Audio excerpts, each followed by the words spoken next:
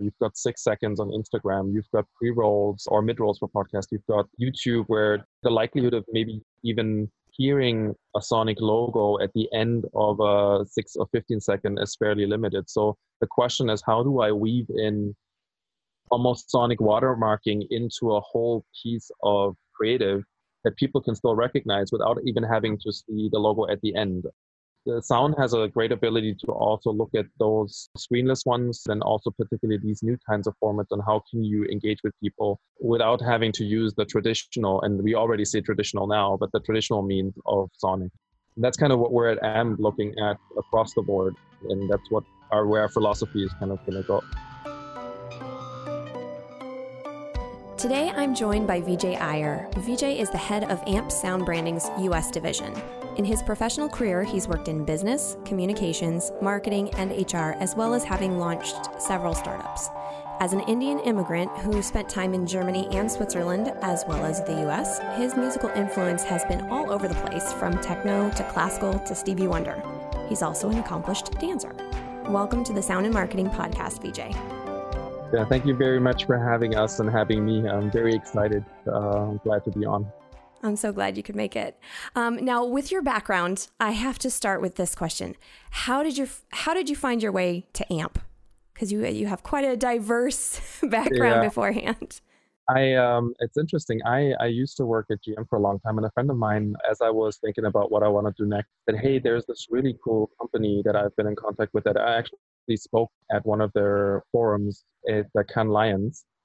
And I think they're looking for somebody in the US. They're looking for somebody who loves music and sound, but also has some business and marketing background and understands the context of how that translates into branding. Why don't you meet with these guys?" And I, with Michele Arnese, who's our CEO, and with Uli Rees, who's our CMO, super informal in Munich in the office. I walked into the office and Michele has a big chunk of his albums in the office, so like records. And I think the first one I saw was an Al Jarreau album. And then I kind of looked across and I said, okay, this is going to work. And it was an amazing conversation. And 1 year later, I've been with the team about a little bit over a year now. And it's been an amazing ride, just super fun, growing a great team. So that's how it happened. Yeah, I hear about AMP all the time. It's a wonderful company, and we'll get into this later, but there's a report that I wanted you to kind of touch on, because you guys did a report on Best Audio Brands report. There we go. Just kind of reporting on the temperature of what sonic branding and sound branding looks like right now. I consider AMP one of the authorities. Why would you say, in your opinion or in your company's opinion, sonic branding is so important? What's the science behind music and its effect on all of us? What's your take? I think it's a really, really good question. I think there's a number of things. If you look at our landscape today versus maybe 40, 50 years back, right? We remember the times of the jingles, and then we had the first sonic logos, some corporate sound. But what really all of those do is they're very efficient, or they have roles within the respective spaces. But you seldomly, or you really need to figure out a way, how can you, in a landscape that is so much changing from a customer experience and touch point perspective, how do I use sound in all of those touch points?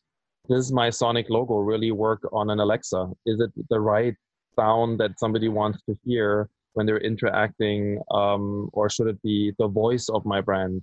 What does my brand sound like on a phone? What is it going to sound like in especially environments where I really don't have the opportunity of visual? And then what does it look like for future generations?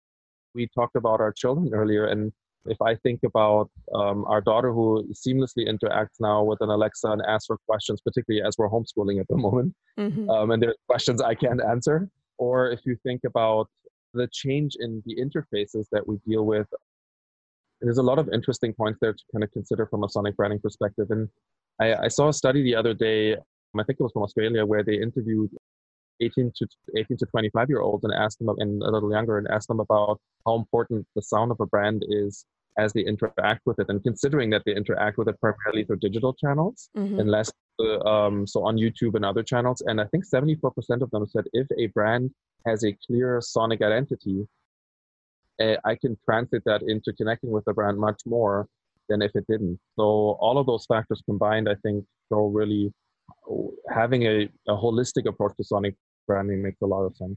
That's fascinating. Not surprising, but it's still fascinating. Yeah. And, and also like just in this day and age, you touched on smart speakers, and 30 or 40 years ago, brands didn't have to worry about something like that. We didn't even have the internet really. Like, I mean, I think some people, scientists or something had it or whatever, but we didn't have it in our homes. Back then there was very specific outlets for even visual, like how you would get your visual identity across and everything. So the sound aspect wasn't something we had to worry about. So I think people kind of went on autopilot in their marketing strategy and just kept doing what worked. And then technology started showing up. And I've touched on this before, talking about podcast advertising and streaming.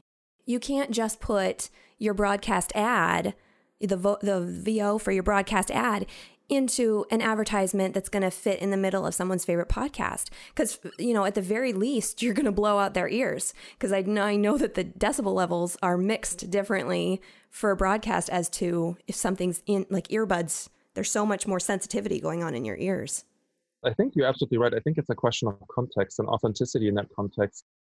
Podcasts are a great example. I love, and it's amazing, right, how if you think about the New York Times Daily podcast and how Michael Barbaro has and the team have built that sonic brand, that when I ask Alexa play the podcast or I listen to someone, and I immediately recognize it. So they're actually sonic brands in themselves. Mm-hmm. But then to your point is all of those different interaction points. What is the emotional connection that I want to build to the listener, to the consumer? And how do I best do that? And how can sound help with that? You asked the question earlier, kind of the power of sound and the science behind it. I think it was in Psychology Magazine. There's research on how the sense of hearing actually is the sense that reaches your brain the fastest, versus maybe, I think it's the number somewhere in like 10 times faster than the blink of an eye. So there's that, the fact that sound has an impact on, it has an ability to trigger decisions. It impacts dopamine in the body. So even to the point where it can trigger happiness, and some say that's what makes you also purchase things. And then I think is it oxytocin that is like the trust hormone. So where music has the ability to influence trust. And we kind of subconsciously know this. You and I could hear the same song. I don't know if it's "We Will Rock You" by Queen, and we're both going to automatically do the hand motion. Oh, and yeah, we know, you have to. So we know it from listening to music, but the science behind it shows that there's an opportunity to also translate that into how brands are perceived from a sonic perspective. Well, and I think also, you were just saying more trustworthy, that the sound can make the brand more trustworthy, and it was just popping into my brain. If it goes into your brain that much faster than any other source, it would make sense that it would feel more sincere, because it feels like it's a part of you at that point. Not to get too esoteric, but there's certain sounds that we hear, and if it's just a singular sound, that immediately trigger an emotion. Like if we hear something and we're afraid, our body kind of reacts to it in a way, and you start running from something. But then there's the interesting element, if you have a melody, and your body will do that every time. Like every time you hear the sound, there's no, your brain doesn't remember, it just automatically reacts to it. Right. And it's like the animal in us. Yeah. But then if there's a melody that you hear, you connect to that melody, and if you heard a number of times, you go like, oh, I recognize this, and you can kind of connect it with something, a feeling, a memory. There's a reason why we all have, or many of us have, that favorite song that we dance to at our wedding. It definitely has that power. No, you're just talking about recollection of a song, and there's one that will forever be ingrained in my head. Smashing Pumpkins, 1979. Whenever it plays, I go back into my friend Alan's car in high school, and we're driving down like the back roads, speeding probably, and just have the windows down at summertime. Every time that goes into my head. That was not 1979, but it's just so powerful to me, and it does produce so many positive and happy memories. So it's so powerful. And I also think too, everybody knows this statistic now, but the fact that our attention span now is shorter than a goldfish, it is very important that we get into the minds and memories of people that much faster with our brands and what we're marketing.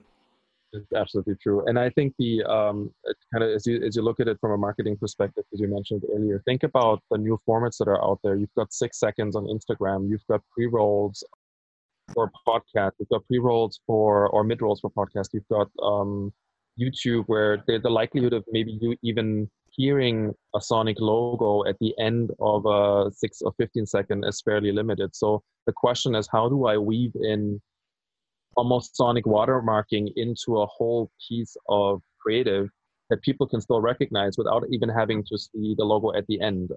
The sound has a great ability to also look at those the screenless ones that we touched on already, but then also particularly these new kinds of formats, and how can you engage with people without having to use the traditional, and we already say traditional now, but the traditional means of Sonic. And that's kind of what we're at AMP looking at across the board, and that's what where our philosophy is kind of going to go. Well, and I wanted to switch around my questions a little bit because this segues pretty well. Follow you on LinkedIn, and you shared an article about the touchless interaction that's going to be first and foremost during our situation in COVID-19 and beyond, because this will continue. Can you kind of touch on how important sound is in that respect with this touchless interaction? People want to continue to have similar customer experiences, but now you're in a situation where you have Pizza Hut telling you that it's going to be contactless delivery. You're in a situation where you might need to verify yourself in some form or sort. You want to figure out a way of using your credit card and just tapping something versus, which is already existent. And MasterCard obviously does that with their own sound that you hear when the transaction happens. But I think we're going to see more of it. And that's why, from our perspective, the last year, or we at AMP, we really looked at the topic of voice and how voice interaction can help in that respect, both from a perspective of being how voice interaction happens with me doing something with my voice, but then even more so also how the brand responds on the other side. And that truly is a capability that is completely touchless and has a lot of power and I think a lot of merit at this point to kind of grow further. The article that I posted was about the potential of using voice in context of touchless retail. And retail definitely is a space where we're going to see this picking up packages or being able to interact without having to touch a lot of things. So I think more and more the question will be, how do we use sound in that context, and how particularly do we use voice? And that's why it's also important to have a strategy around what is my voice? Do I have interaction sounds that play at those different touch points that also gives somebody the feeling that something happened? In the example that I used earlier, the MasterCard team, I think there's some interesting research there about how they came up with the sound built off their Sonic identity or the Sonic DNA. And it's essentially the way that they do the sound for the acceptance of a payment when you use your card, the tap and go card, is that they tested it, and it basically, people come back and recall that it creates a feeling of trust because it makes them feel like their transaction has gone through, and it's a positive feeling of, okay, it's paid, I'm fine, it's secure. Satisfaction. So it's a really interesting satisfaction. It's a really interesting approach to say, okay, how does my brand need to sound in that specific moment of customer interaction? And so I think that becomes even more relevant in a world where we will have less physical money transfer and less interaction. The point of sale conversation is something that I've been talking to with friends for a couple of years. And I'm just like, why aren't people doing this? Why aren't people doing this?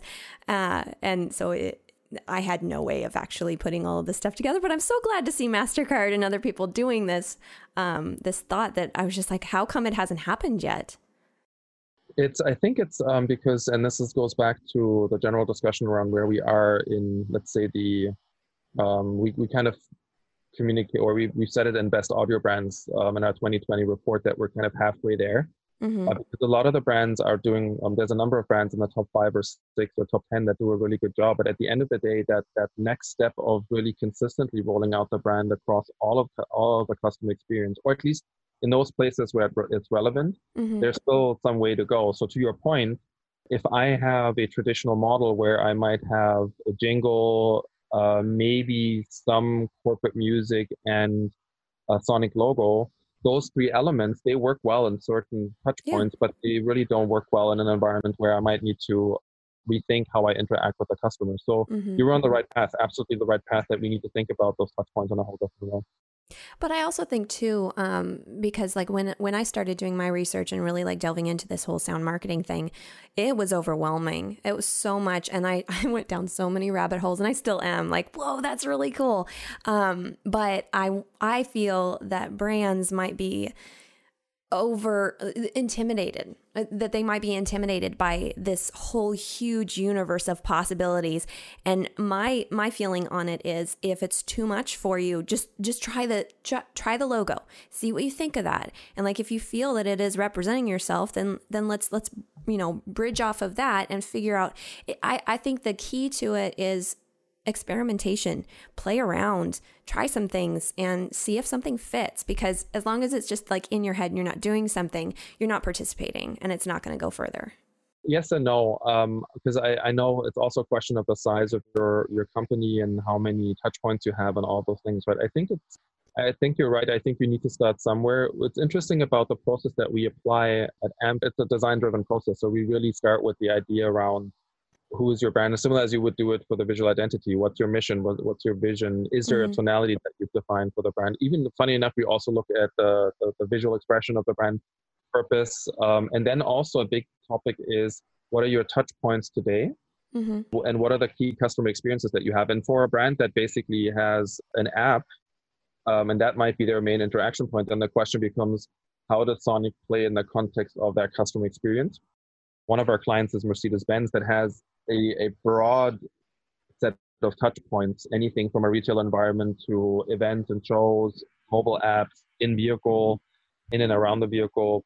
The question really becomes, okay, where do those touch points rank, and what are the individual experiences in there, and how do we cater to those? So the key thing for us is, and I know you've seen this, we kind of say that we're the inventors of the Sonic DNA. And the idea behind that really is, how can you create the sonic expression of a brand similar to your visual expression, that is the translation of all of those things I mentioned before into sound and music, creating essentially the sound of your brand in context of harmonies, riffs, all of the different ingredients that you would know from a song, chord progressions, and then look at how those can play in music, but also how those you could drive elements of that for all of those other touch points. And that is the base of, it's a little bit inspired by James Bond. Right. They did a good job. That's great Sonic branding.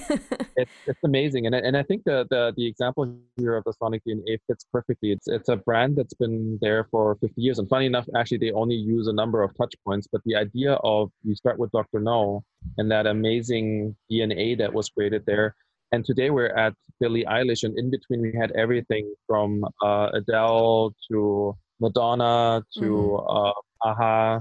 Live and Let Die is one of my favorite tracks as well in there. So there's so many different, over the time, different cultural expressions using elements. Sometimes it'll just use the riff, sometimes it'll use the harmonies, sometimes it's going to use the main melody.